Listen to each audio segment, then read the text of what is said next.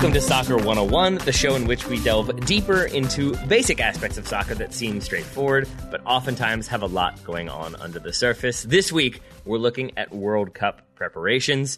The Women's World Cup kicks off this coming weekend, I do believe. Is that correct, Graham Ruthven? Let me just check on the basis of our previews. So we're on E, we've done F, G and H is coming. Yes, I believe that is correct. Yep, that is now how I see our calendar, is through our previews and how far through we are. Yeah, I think July 20th is when it kicks off if you're listening to this. We got a little bit of time before that, but we are very much in World Cup prep mode, as are many of the teams competing in the 2023 Women's World Cup. But generally speaking, when it comes to World Cups, you get teams scheduling friendlies, announcing squads, finding accommodation.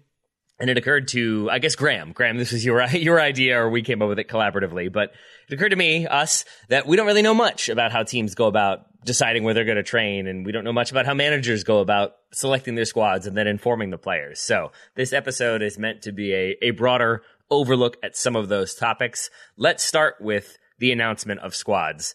Graham, what are the kind of guidelines, requirements for when teams are expected to release squads or expected to make some phone calls to some very unhappy players or happy players? Yeah, so first of all, there is a lot for us to draw on at the moment because, as you mentioned, Women's World Cup just around the corner, and then we had another World Cup 6 months ago. So this has been the most World Cup dense period in football history. We can't move for World Cups at the moment. So this feels like a good time to look into what preparations for a World Cup are like. And you're right, Taylor, for most teams, preparations for a World Cup will start with the announcement of a squad for the tournament. So some national team managers will announce a preliminary squad first, which is usually around 30 players. It can be more than that. It can be up to 50, 55 players. I love when they do that. Yeah. It's like 89 players on the provisional roster. Yeah, and there are some countries, I just don't know what the point of that is, where essentially a 55-player list is every eligible player for a certain national team. If you were to do that with Scotland, I'm not sure we would have more than 55 players that we could call up. But anyway, normally there's a preliminary squad first. Those players might be involved in an initial training camp, not so much if you're talking 55 players, but if you have a 30-player preliminary squad, then they might be involved in a camp, some way out for the tournament, so the manager can get a look at them all. And then closer to the tournament, a final squad will be announced. And for the Men's World Cup just there, it was 26 players, that final squad. For the Women's World Cup this summer, it's 23 players. That has been the source of some controversy, but there you go. That is the framework that FIFA have set, and FIFA set a final deadline for the 23-player squads. For this Women's World Cup, the deadline was the 9th of July, so that deadline has obviously now passed. Some countries will get their rosters in a long time before that deadline, whereas others will run it pretty close to the wire. The Philippines, for example, waited until the day before to announce their squad because, as David Gass outlined in his preview, they were still trying to get some passports for some dual nationals, so they waited as long as they could. Other teams will announce their squads depending on when they're released by their clubs. So England announced their final squad nice and early on May 31st, and then those players were released by their clubs 2 weeks later, and they all joined a camp on June 19th.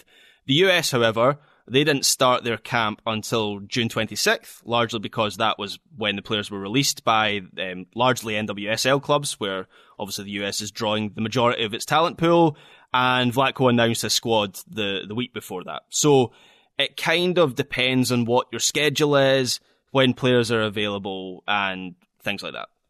And I think also when the tournament is being played, because I think if you have it in the normal summer period, there's maybe going to be a firmer deadline of when that roster has to be announced further out. As you said, with the Women's World Cup, it's like 11 days, I think, is what my math tells me. On the men's side, not a huge difference, but I believe for Qatar, it was 6 days before the start of the tournament, which is a wild thing to think about. And I'm assuming that for most of the teams who waited until that point, there weren't that many, but it was probably more of a final little checks, final little follow-ups to make sure that everybody's good to go before you announce that squad. I hope it wasn't sort of a chaotic scramble for wait, what? The deadline's coming up? I left it late. Making calls and players being like, I'll be in Marbella at that time of year. It's the Brian Regan joke of their head pops up 7 days out, oh no, that's due today. And then you just got to figure it out on the fly, scramble to throw names in there, hope you got it right. I don't think it's oftentimes that chaotic, but I think that's when we see that difference in the announcements. And then I also think there are teams that want to have their own time period. I feel like if you're a bigger nation, you want it to be more of a spectacle. I think the U.S. sometimes treats it that way on both the men's and women's side.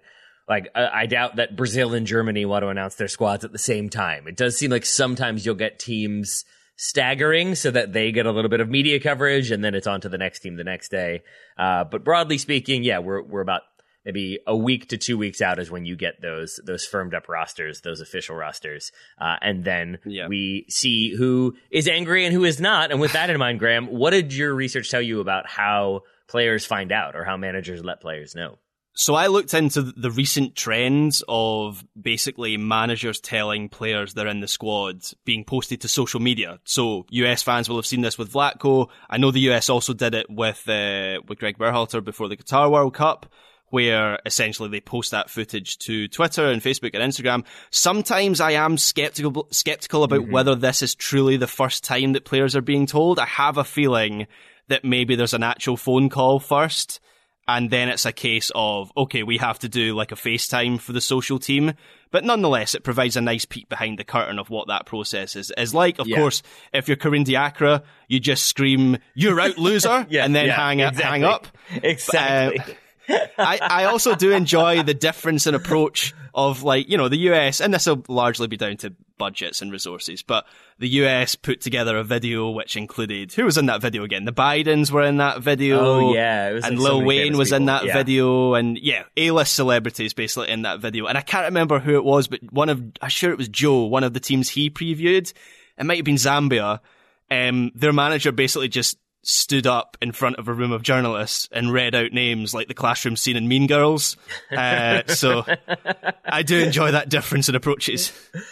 It's fascinating to hear about how it used to work. Like, I think I remember reading that Pele found out he made the Brazil squad in 1958, like on the radio. Like, his name was just read out on the radio and he was like, oh, I guess I'm going. I think times have changed a little bit. Communication is a little bit better. Go ahead, Graham. I was just going to say, Brazil seem to still do that. Is that a Brazilian thing? Maybe so I remember, is. I haven't seen it for the Women's World Cup, but I remember for the Men's World Cup, like Richarlison watching from home and all his family being around him and then filming his reaction to be included in that squad, and he was very emotional.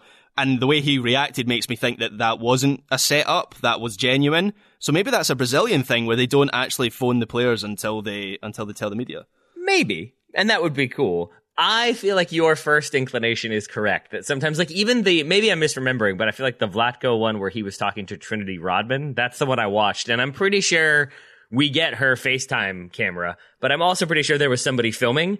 And my guess would be that it's sort of NFL draft style of the players told, like, hey, you might want to be in front of a TV at this time for this phone call. I feel like there is if a camera crew shows up and you're a bubble player, I feel like you might know what's coming. I doubt they send camera crews to the players who didn't make it just to keep the air of anticipation alive. That's the footage we really want. It kind of is. Was it Klinsmann that left out Landon Donovan from a World Cup squad? Yes, it was. Yes. I want to see that footage. I mean, we don't have to spend too much time on that one, but Klinsmann's son, like, talking trash on Twitter immediately after that, it does feel like that phone call would have been spicy. Karim Diakra levels spicy, because you're right.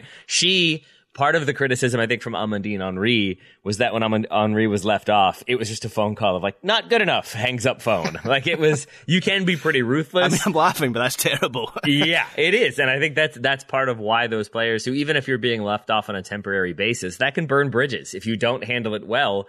And I think that is an underrated skill set of a national team manager, of being able to deliver that news in a way that doesn't shatter that player, but also doesn't shatter the relationship with that manager if they're still around, and with the federation even after that manager is gone.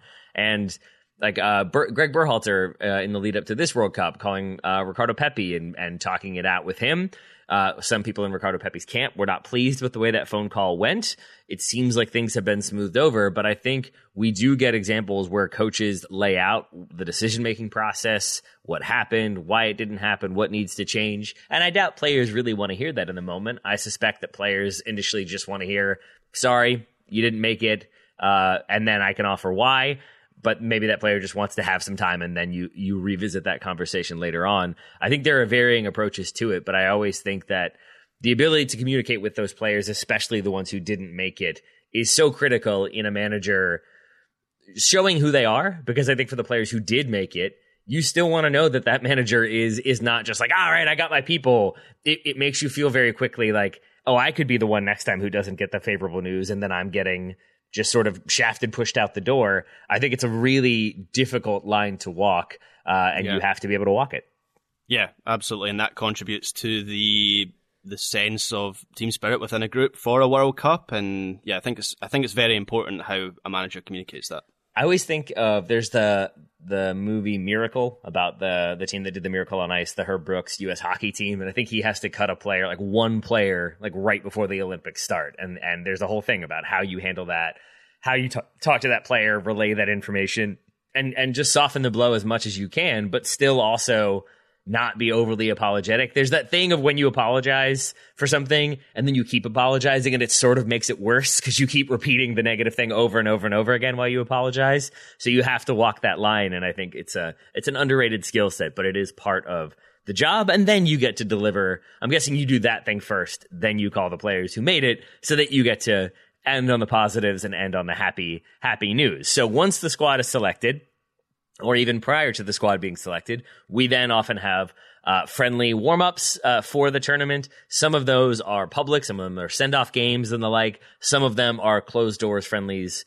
When you're in the host nation, when you're actually in the country, or on the way to that country, you might get a few sort of warm-up games. Graham, do you feel like those serve a purpose? I think sometimes teams try to play against teams that are similar in style or approach to the ones they're going to play in the group stage. Oftentimes, to me, that ends up just being like, oh, we're playing Senegal? Well, then we'll schedule Nigeria. Like, it's sort of they're from the same confederation, so it must be the same. There are those moments of like, I don't know if this is going to do the job that you all think it will. Yeah, I think they can be productive if you get the right opponent and also like the right level of opponent as well. Yeah. I think is quite important in terms of what they achieve. We crushed Uzbekistan. We're good to go. Exactly. Yeah. Well, I often think you maybe want to finish on a match like that, so you're heading into a tournament maybe having put, well, in the US's case and what they're capable of on the women's side, like 15 goals past an opponent. Maybe that's not the best, it's not the worst, way to finish a friendly program. But they are generally a last opportunity to work on anything that's still to be resolved before a tournament. So for England, to look at them, as we mentioned in the previews, this week they have a choice between Alessia Russo and Rachel Daly as their number 9. And against Portugal, which was their last friendly before this tournament, they gave Russo a half and they gave Rachel Daly a half. And I don't think Sarina Wiegman actually learned anything from that friendly, but the idea was there to learn something. So it might be a way to learn something about the chemistry of players. It might also be a good way to build up a little bit of fitness again after a few weeks of not playing matches. It can also help build chemistry in the camp. Keep in mind that these players don't train and play with each other every single week. There'll be players there. Yes, there'll be some players that are at the same club. But in a lot of cases, when they join up for that camp, there'll be a lot of players that haven't seen other players for months. So it's just good to get them on the pitch again. In my mind, a big part of these friendlies is just to get into the swing of things again. You're going to be with these people for about a month, maybe even longer if you go deep into the tournament. And friendlies are a way to ease your way in. Obviously, the big risk with playing friendlies just before a tournament is that players can pick up injuries. And I know, even though the US didn't have, this was a weird quirk of the Qatar World Cup where there were no friendlies because it was slap bang in the middle of the season, but I know Joe seems to be slightly more nervous about injuries than even most national team fans. So I'm not sure if he's the biggest fan of friendly matches, but that is the big risk, right? The closer you get to the tournament, there's not as much recovery time for any players that maybe do pick up a knock. Amandine Henry picked up a pretty minor calf injury last week. I believe that was in training actually, not in a match, but nonetheless, she picked up I wouldn't say a minor calf injury, I'll rephrase, but not a major calf injury, but because the World Cup is, a week and a half away, she's not going to recover in time for it.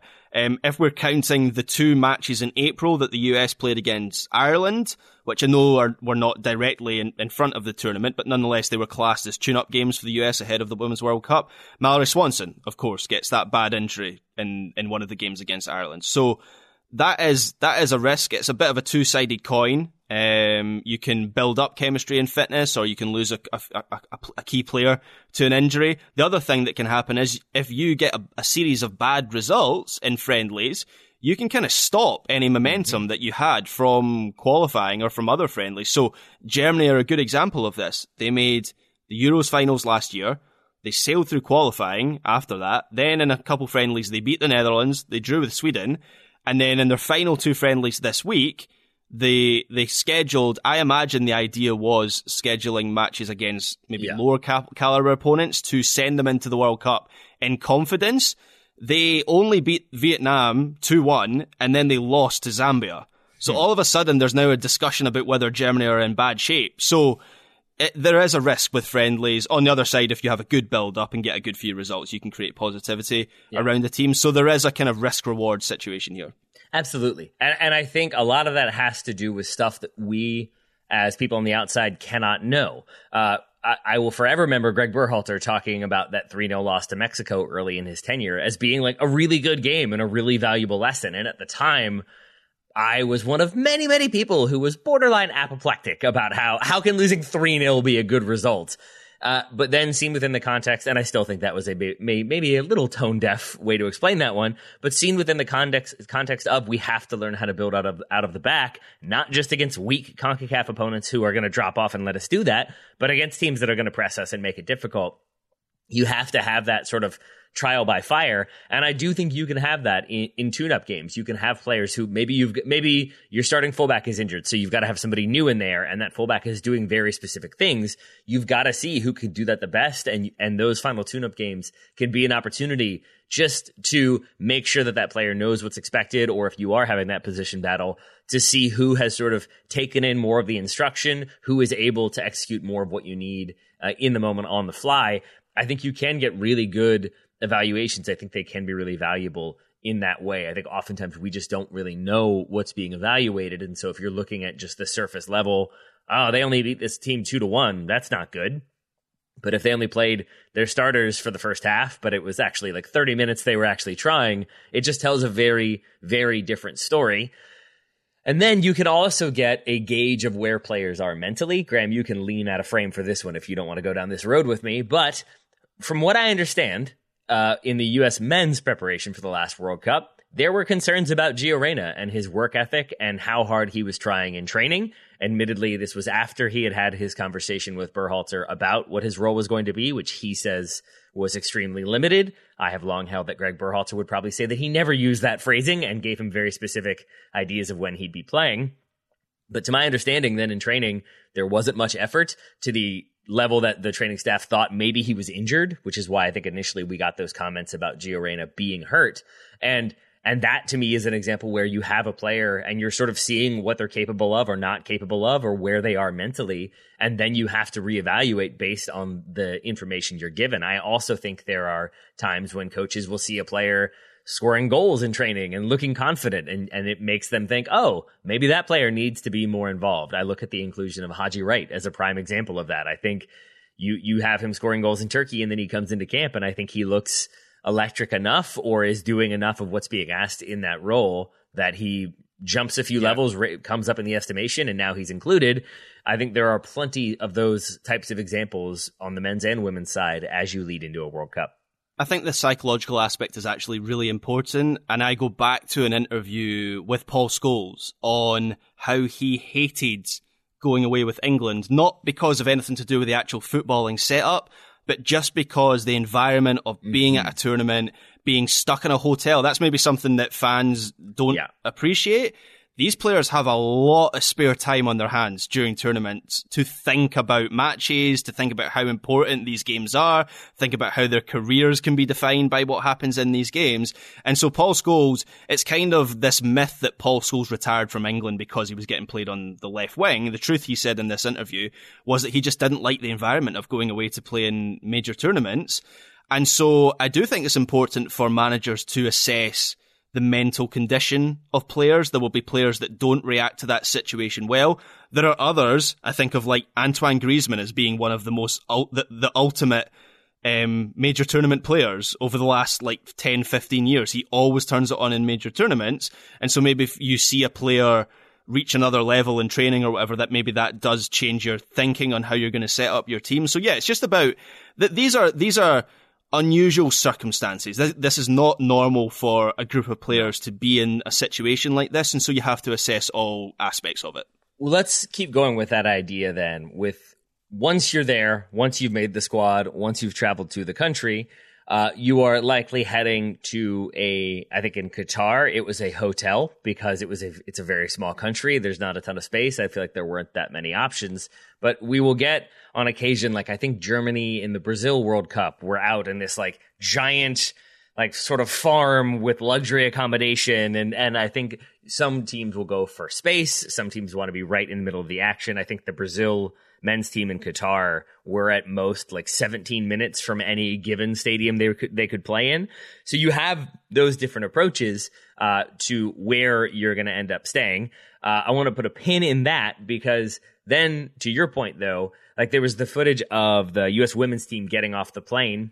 Yeah. And their arrival and how much luggage they had stood out to me, that they're all rocking like 4 gigantic suitcases, except for Naomi Girma, who I think was like just the one in a small Alana Cook, bag. actually. Oh, Alana Cook, had excuse me. Thank you. Minimalist master with the single case. That's impressive. That is impressive. But then, like, you think about, you're there for a month and a half, and you have media obligations, you have so many things that you have to kind of prepare for, and you also want it to be a feeling of home. Yeah, you're going to pack a lot of stuff. And I think with that in mind, when we look at the accommodation of players, I remember the England team, when they were sort of giving us the tour of their hotel, they had the unicorns back, the unicorn floaties. Oh, yeah. But they had all of the amenities on sort of on call. So you could get a massage, you could get a gourmet dinner, you could go play in the pool. They brought in extra training equipment. They brought in video game consoles because there is so much downtime that sometimes it can be good. You rest up, you sort of build chemistry as a team. But there can also be so much downtime that you sort of start to lose your mind. By all accounts, if you listen to the podcast American Disaster, which is a good sort of oral history of the men's 98 team that collapsed pretty spectacularly, part of that was that they're staying in this like remote chateau somewhere in France where they are very isolated, and I think like Ernie Stewart ends up like talking to swans or something. It was a very strange series of events, but it can go the other way where you almost have a Shining scenario of you're sort of stranded in this remote location. You're only around the same people constantly. You're eating the same food constantly. You don't get that feeling of home. It's a really difficult balance because it can go really well if you need the seclusion and the privacy and the comfort, but it can also go really poorly if that starts to feel suffocating and it sort of puts you in a negative headspace before the tournament's even begun. Yeah, I mean, if I was going to a World Cup and resources weren't an issue, like they aren't for, you know, the US Federation or England or whoever, I'd be bringing like everything with me. Like packing for that tournament, I'd be like, oh, my coffee machine, yeah, I'm gonna need this. I'm gonna need this with me. Yeah. So I completely understand why the US players had so much stuff with them. There's also just logistical stuff. I can imagine like they'll be doing double sessions some days and then playing obviously in a number of matches. Like even the amount of underwear that you would have to bring for that, like seems like it would be rather a lot. Would you have a whole bag just for socks, Graham, knowing that you wear the double sock? Yeah, that's standard for me with any holiday or vacation, as a whole bag of socks. But that's 90. That would be 90. If you're there for 45 days, that's 90 socks you're going to go through, not including soccer socks. Are you packing a full suitcase? Potentially, yes. I saw a company like the other week that they ship your bag so you don't take it through the airport. Maybe I would be doing that with the socks. The sock bag would be getting shipped to Australia and New Zealand. That'd be a big bill for that bag, but that it would, my friend. I also I know it's not the players footing the bill for this one. Maybe they have to pay for incidentals. I don't know. I'm guessing it's the federations, and I'm hoping that federations have enough money to throw at these things, because all I could think about was those teams in Qatar, how expensive those hotels were as a baseline. But I'm going to assume the amenities and the extra services are even infinitely more expensive. And so if you're there for a month and a half and you're using like the 5-star hotel's laundry services, I'm guessing that's not cheap either. I feel like some of these bills were pretty hefty. I can just imagine the hotel owners just rubbing their hands together like, sure, Sure, Yeah. laundry services, no problem. Dining services, no problem. It will be $4 trillion at the end. I hope the tournament went well for you. That would be a good social media feature, is which of these, like, millionaire players are actually, like, tight with their wallets and not actually going to spend money on room service or whatever. I would don't enjoy know who that that would until be. they find out that the Federation is covering it. And then Yeah. they're like, bring it all. Yeah, 5-course taster meal and wine. Yeah, we should probably outline the process for actually Sure. picking a base, I suppose. because there is actually a set process for this Talk for a us World through it Cup. if you would. So FIFA, what they do is they'll present national federations with a list of training facilities first that they can choose from. And these facilities are actually part of the bidding process. It's something that is considered as part of the bidding process, although not so much in the case of Qatar, who, by the letter of the bidding process, it seems didn't have the usual number of facilities that FIFA looks for. And this resulted in, what a shocker. This resulted in about 2/3 of the teams, quite literally about 2/3 of the teams for the 2022 World Cup, training at the Aspire Academy and Doha University being the two predominant facilities. I actually remember reading, either it was an article or maybe it was a broadcast feature on TV. I remember learning about the schedule for those facilities and how difficult it was proving to get every team time on the pitch, which is not something you really want when you're preparing for a World Cup, is maybe having your training session at like 9 p.m. at night, because that's the only time you can get on the pitch at the Aspire Academy. But anyway, FIFA will present a list of training facilities. The Federation will select one, and usually they'll visit that facility even a year out from the tournament. And they'll take into consideration where they're playing matches at the tournament and things like the quality of the pitch and the facilities and things like that. And then it's up to the Federation, I believe, with a little bit of collaboration from FIFA, but generally up to the Federation to find the accommodation. So federations, again, will tour hotels, maybe even a year out.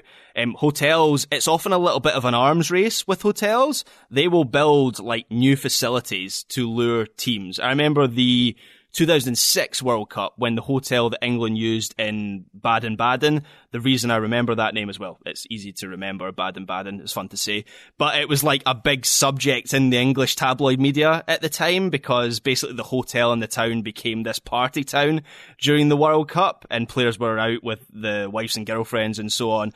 And England's base there, it was a hotel and a training facility in one. So the hotel actually built a training facility for England to use. Now, training facility might be glorifying it a little bit. I imagine they built them a pitch and some changing rooms and maybe some like physio rooms or whatever. But nonetheless, the hotel built that in their grounds so that England didn't have to do any travelling around.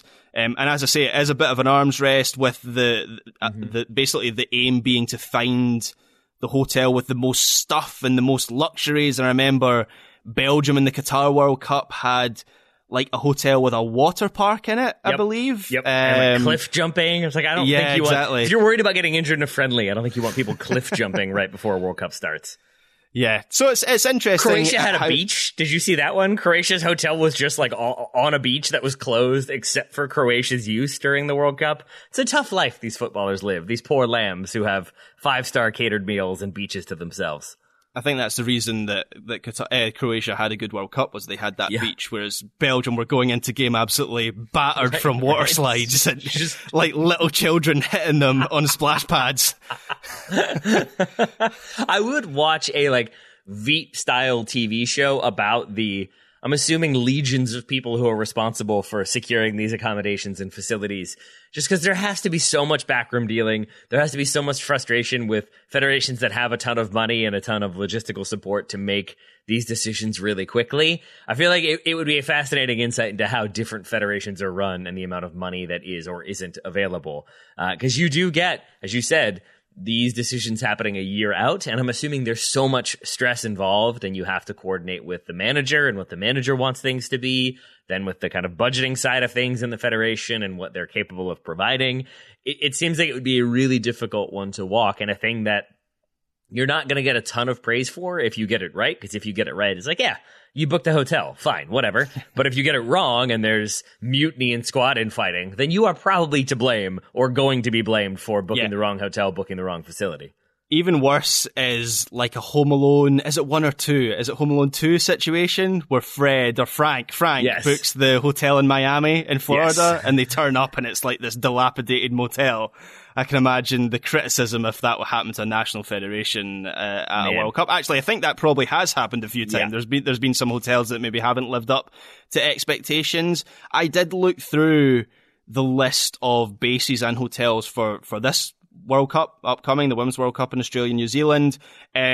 You can actually find a list on Wikipedia, which I feels found insane, right? I get it. I'm sure there's a ton of security. I'm sure part of that is the fan support. You want people to, be outside with good game, good luck sort of things. But at the same time, it feels weird that you can know exactly where every single team is staying. They don't seem quite as luxurious as some of the accommodations in Qatar, Graham, where you had, I think, like France staying in a place that the most expensive suite was £10,000 a night or something. I think a lot of the rooms in Qatar were at a slightly higher rate than some of the places I've seen in New Zealand and Australia. Yeah, so you can see on this Wikipedia page, the US are staying at Sofitel Auckland Viaduct Harbour Hotel, which I went and Googled, looks quite nice. They're one of the few that I found that you could not, it's one of those where you can't get the pricing up front. You have to sort of read the whole thing about all the services and then book, and then they tell you the price, versus other places it was like $300 New Zealand dollars a night, right in the front. So the US are staying at a hotel that's not for us normies, is what I'm taking from that. I looked at England as well, their hotel, where were they staying again? They were staying at the Crown Plaza, Terrigal Pacific, on the New South Wales coast, and they're training at Central Coast Stadium. So their hotel looks very nice as well. So as I say, you can find a list of all these bases on Wikipedia and hotels on Wikipedia. So you can have that in one tab, and then you can have booking.com in another tab. You can see the prices of them. It is interesting to see who has gone. Like, I think Sweden are in ones that I think at their most expensive are $200 a night, but they look very Swedish at the same time. They look like they're outfitted in IKEA, do the rooms and does the entire facility. NZCIS Accommodation Wellington. That sounds like they might be staying in a hostel. It's like New Zealand, like Academy of Sport and Science or something. It felt like they're learning things as they go. Oh, that's what it is. Yeah, so it's like an Olympic Village is what they're staying at. Yeah, so that makes sense. That's probably not a bad thing, actually. That's probably quite a good. They look nice. They look like nice, like sort of like two-story suites, I think is what I would describe them as. But yeah, then you have on the men's side teams staying in the most ridiculous like fortress accommodations, and you do have some staying right in the middle of things. As I talked about, Brazil went that route, versus I think Germany chose to be 100 kilometers away from Doha. So you will get some teams that want to be more removed, want to be further out. So I remember, and I think Ryan might have a story about this, because Ryan was at the 2014 World Cup in Rio, I think was the city as well he was based in. I remember the Netherlands hotel being like this party hotel. I didn't go to this tournament, by the way. I just saw this on TV and saw it reported about. But it was like this party hotel right on Copacabana Beach. And I think they had like a rooftop bar, and players would be seen in the rooftop bar. So yeah, there's two different approaches. Either you have the hotel right in the middle of things, or you have the remote compound. What would you, if you were a manager of a national team, Graham, what sort of style would you want to go with? Because I think I would probably go more remote, but with a ton of like stuff players can do. I don't think I would do a ton of activities either. I don't think one day we're going here, the next day we're going here. I'm sort of a believer. That's my vacation philosophy. My vacation is go to a place and then don't have to do much, don't schedule a ton. So I think I'm going slightly more remote with a lot of amenities, and then it's sort of hang out, do what you want to do, play in the pool, play some video games, relax until we're playing games. Yeah, I think there's a happy medium, right? Where you don't want to be in the middle of nowhere where there's nothing and you feel also completely cut off from civilization. But equally, you don't want to be in the party hotel on Copacabana Beach. Maybe that wasn't the best selection for the Netherlands. Probably not. Okay, let me see this. A random one. Let's say in the very likely event that Scotland were to host a World Cup. Okay. Like, would you want your team, so you're managing the United States now, Graham. Congratulations. Big step up. Would you want to be in Glasgow? Would you want to be Edinburgh? Would you go out somewhere far away? Where would you go? So the sad thing is, I've already considered this question. I know exactly my answer. So I'd stay in St Andrews. Is this just a thing that you do? Do you just like contemplate these things as you walk around the town? We stayed, my wife and I, we stayed a couple times, and this is going to paint us in a certain light, but we've stayed at the Fairmont St Andrews a couple times, right? And we've only stayed there 1 or 2 nights. Fairmont, like, quite a nice, it's quite a fancy, like, brand of hotel. And whenever I'm there, I'm like, man, this would be a good training base for a major tournament. And the thing about St Andrews is, like, it's kind of out of the way, but St Andrews has got, like, some nice cafes, there's a beach, you can, like, walk around the golf courses and stuff like that. So yeah, that's what St Andrews, and I'd stay at the Fairmont in St Andrews. That would be my base. Oh yeah, that does seem to be another thing that teams look for, are sort of leisure sport activities. So sometimes that's volleyball, sometimes it's golf, sometimes it's different, like swimming activities. I saw England had a bunch of goals around their pool, so I'm guessing you could play polo, or maybe polo can be kind of brutal, or not polo, water polo, which I guess can be kind of brutal. So maybe they were just doing more fun activities. But I do think also having like leisure sport is part of that, because I think you want players engaged and entertained, but I think you also don't want to have to be corralling them everywhere and having a ton of meetings and a ton of be here exactly at 9, because by my understanding, footballers, like, early 20-somethings, not great about punctuality unless they're being forced to. So maybe you want to have as few of those as possible. With that in mind, then, what did you find about who goes to these tournaments? Because obviously you got the players, you've got the coach, you've got their assistants, but who else is likely to be in that traveling delegation? So obviously it depends a little bit on the national team and the money that their federation have to spend on a World Cup campaign. But I found something from, and this was the only official documentation that I could find, but it was from the 2018 Men's World Cup. And that said that coaching staff numbers are limited to 12. Now this was slightly confusing because on top of this, you can have a further 12 members of staff. So I guess within the national team setup, there are people whose job titles are coaches, and then maybe people who are like assistants or something, assistants to the regional manager. So it was a little bit blurry in terms of how many coaches and how many people can be brought to a tournament as part of the national team setup. But then you have basically no restrictions on the number of people that a federation can bring. They just will be restricted in terms of being in and around the dressing room. I don't believe there's any restrictions in terms of like training facilities. But yeah, in terms of like access, you couldn't have like 100 people milling around a World Cup stadium. They do restrict that to a certain number of staff numbers. I couldn't find any official numbers for this Women's World Cup, but I'd imagine it would be probably along similar lines. Do you think you're getting like security personnel as part of that, or do you feel like that's more of a host facility, host nation thing? My understanding, and I don't really have much research on this, but my understanding of that would be that that's something that the host nation would provide as part of their like hosting duties, as the security would be provided by them. I just don't know, like, do you have to bring your own lifeguard if the pool doesn't have a lifeguard? Is there someone there monitoring the situation at all times? Well, you bring a 24th player if the hotel doesn't provide a lifeguard, and then they're the lifeguards. That's how you do it. Yeah, exactly. Bad news, you're not going to be playing. Good news, you will be at the pool. So you get that. You do not get any per diem. I'm sorry. What about the players themselves, Graham? So we talked about the packing habits of the U.S. women's national team, but that is pretty par for the course, I think, when it comes to teams going to a World Cup. You want those comforts. You want the things you're going to need, obviously. I think the things that are unique to you. I don't know how much you have to bring equipment side. I'm going to assume that you pack a bag of all of your gear, and then the federation brings that, as well as the sort of standardized training gear that you're going to get before every single session, every single game, and that sort of thing. That's all separate. Individually, I'm guessing you will bring sort of whatever makes you feel most at home most quickly, or makes you feel most comfortable. And that could be clothing, that could be personal items, that could be video games or books or whatever you want to go with. It does seem like it's a wide variety of stuff, but it's very individual based on what the players need to keep their sanity, basically.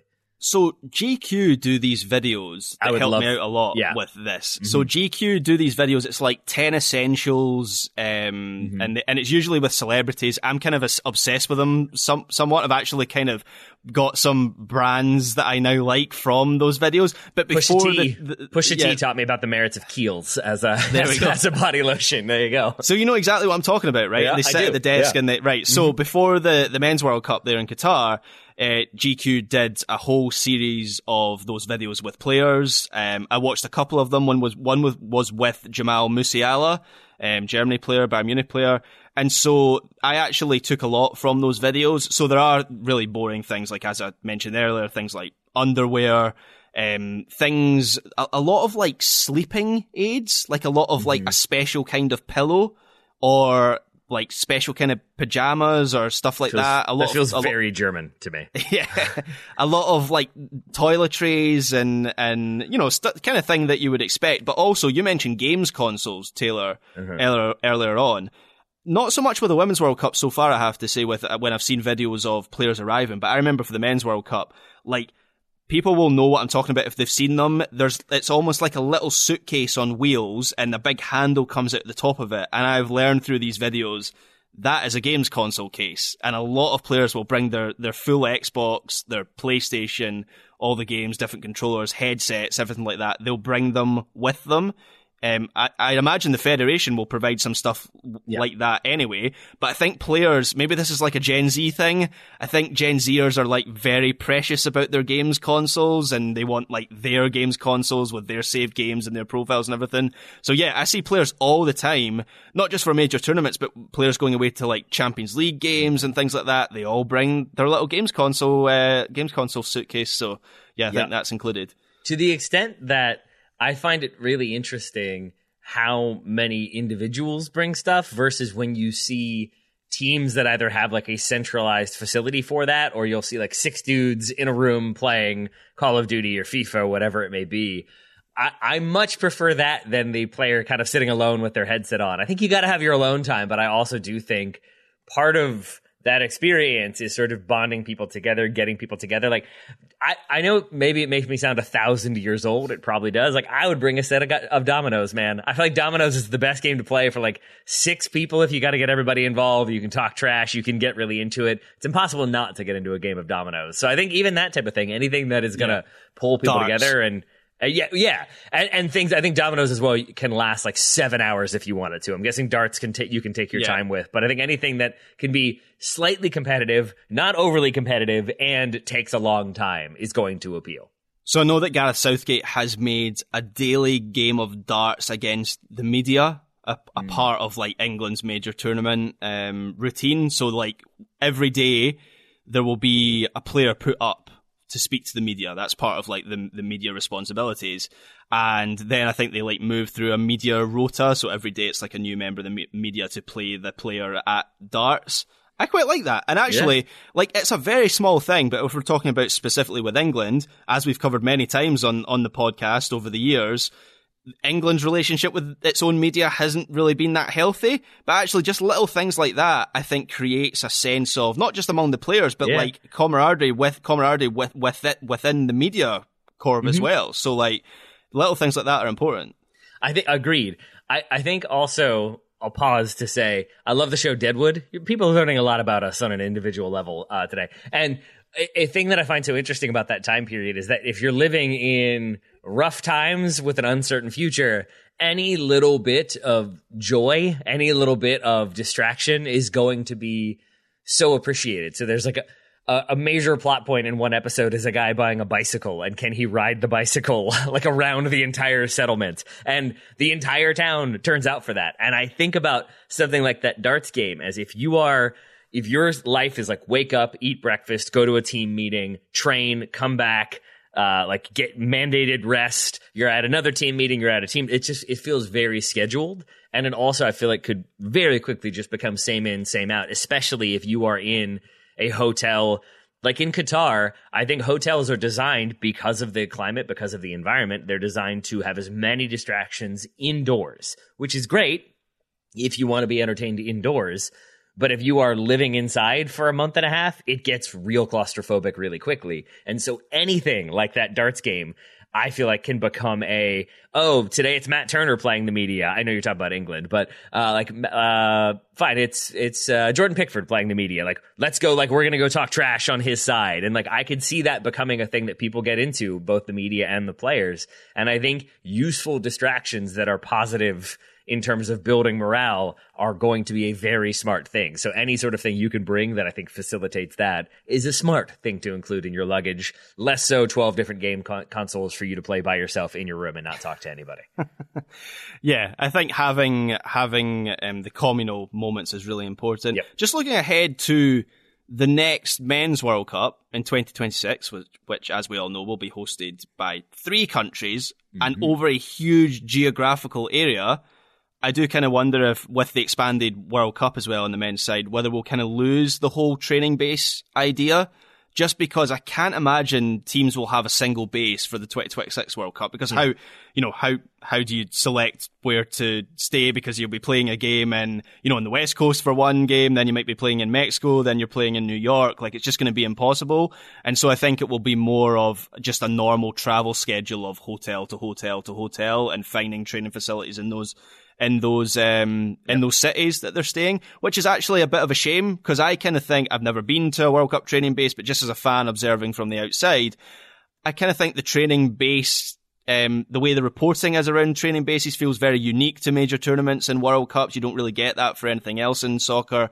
And so I'll kind of miss that, where, when I tune into Sky Sports News during a World Cup, and I imagine this will be the case for the Women's World Cup as well, there'll be a reporter at the Germany camp, and that's their job. They'll be staying there for the whole time. There'll be a reporter at the England camp. There'll be a reporter at the Italy camp, and so you kind of get that inside information from people who are embedded in that environment. And I do wonder for future World Cups whether that will change.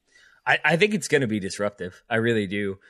When my wife and I were living in northern Iraq and Kurdistan, we moved, I think, like 14 times in 4 months or thereabouts. Wow. And because we just we're bouncing around hotels, it's stressful in not having a permanent location, but also just from a logistics level and a personal level for me. I'm sure these players are going to have staff and whatever, but you got to pack everything up. You got to do the hotel sweep. You got to make sure, and so you're never really unpacking, because you know that very quickly you're moving to the next place. And so it makes it that much harder to feel settled and to feel balanced. And I think that's part of having those set training facilities and those sort of training compounds is at the very least, you've got a home for a month or however long you're in this tournament, and you can unpack and get comfortable and get used to the environments. If you are, to your point, playing a game in Toronto and then a game in Mexico City and then a game in LA, maybe you'll enjoy the change and you'll get sort of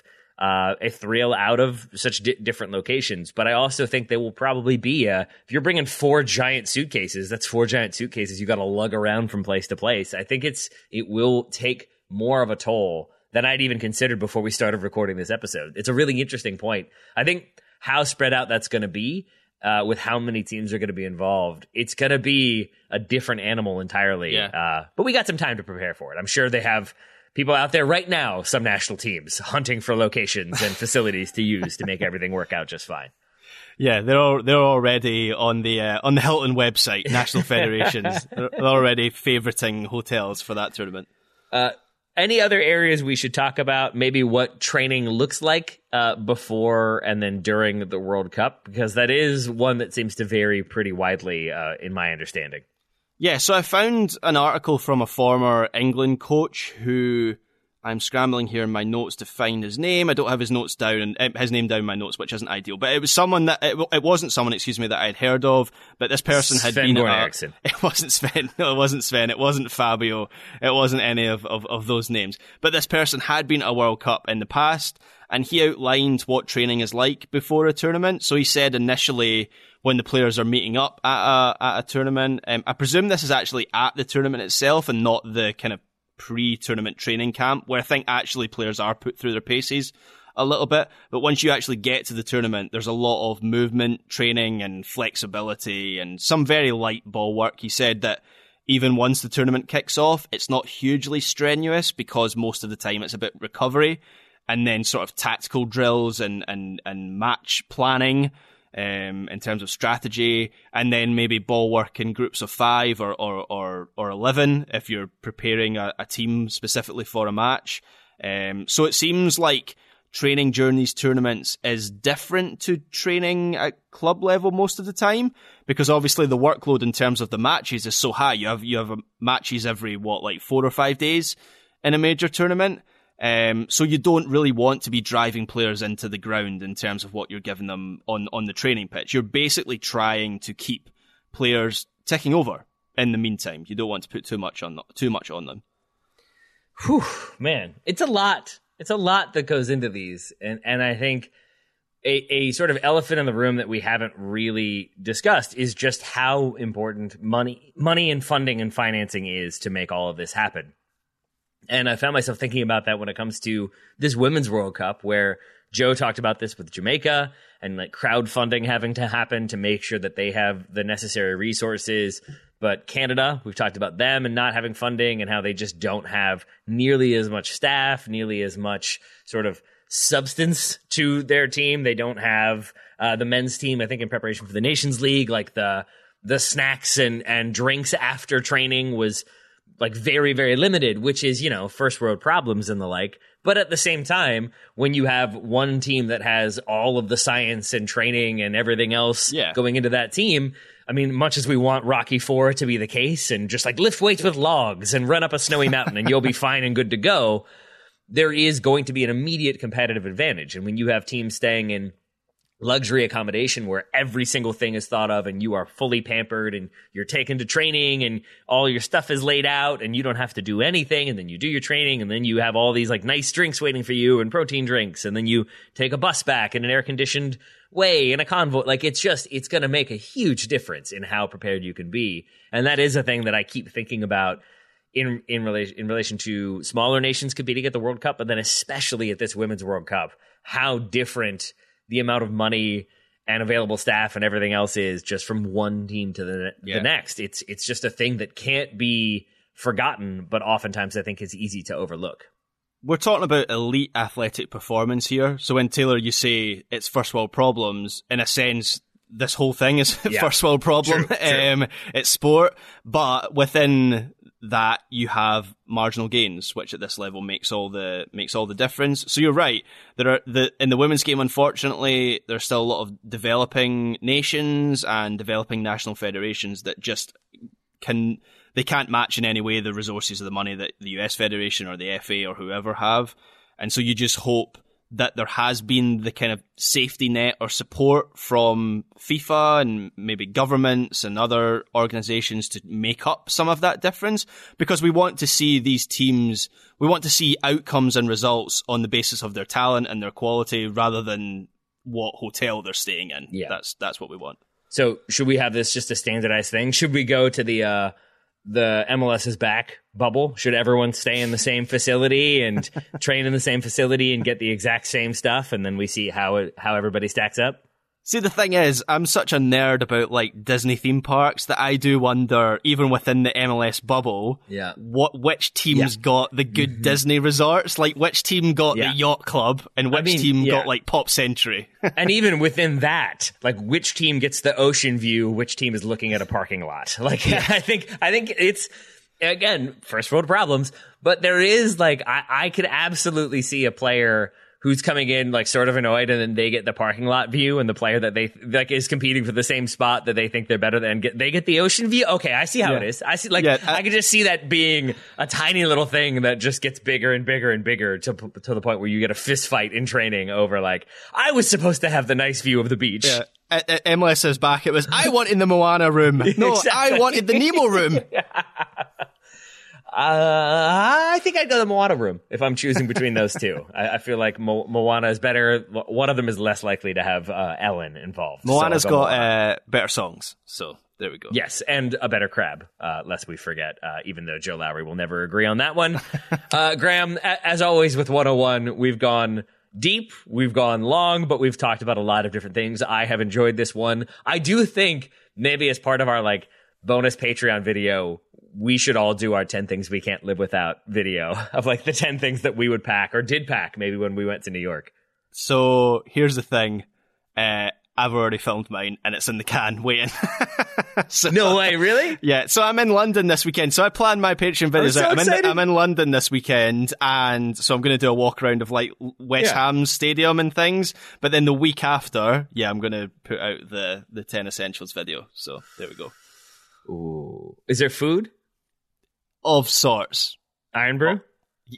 Don't spoil anything, Taylor. Jeez. I just want to see how many things I can guess based on the time spent together. There was something that you brought that was like very unique to you that I cannot remember anymore. Ooh. I can't think what that would be. Was it a bra? No, you didn't have a comb. It was like some random thing that I was like, oh, that seems to be a thing that Graham rolls with, but I could be wrong. I look forward to that. I'm assuming socks will be heavily featured and maybe Iron Brew as well. But Graham Ruthven, thank you for coming up with the idea for this episode and for doing a ton of the research. Very much enjoyed getting to sit back and talk about the 10 things that we would bring wherever we went. Thank you, Taylor Rockwell. You're doing yourself a disservice there, because I think it was a collaborative effort in coming up with this idea. I think I mentioned training bases, and then you broadened it to prep, which was a better idea. So credit yourself. Here's more insight into me. I thought it was like a collaborative effort, but I feel like I'd rather go with it was your idea than be like, we both came up with this together, and have you think like, well, I kind of suggested it. So yes, collaborative effort, very much enjoyable. Thank you again, Graham. Thank you, listeners, for continuing to support Soccer 101 and the Total Soccer Show. We'll talk to you again next week.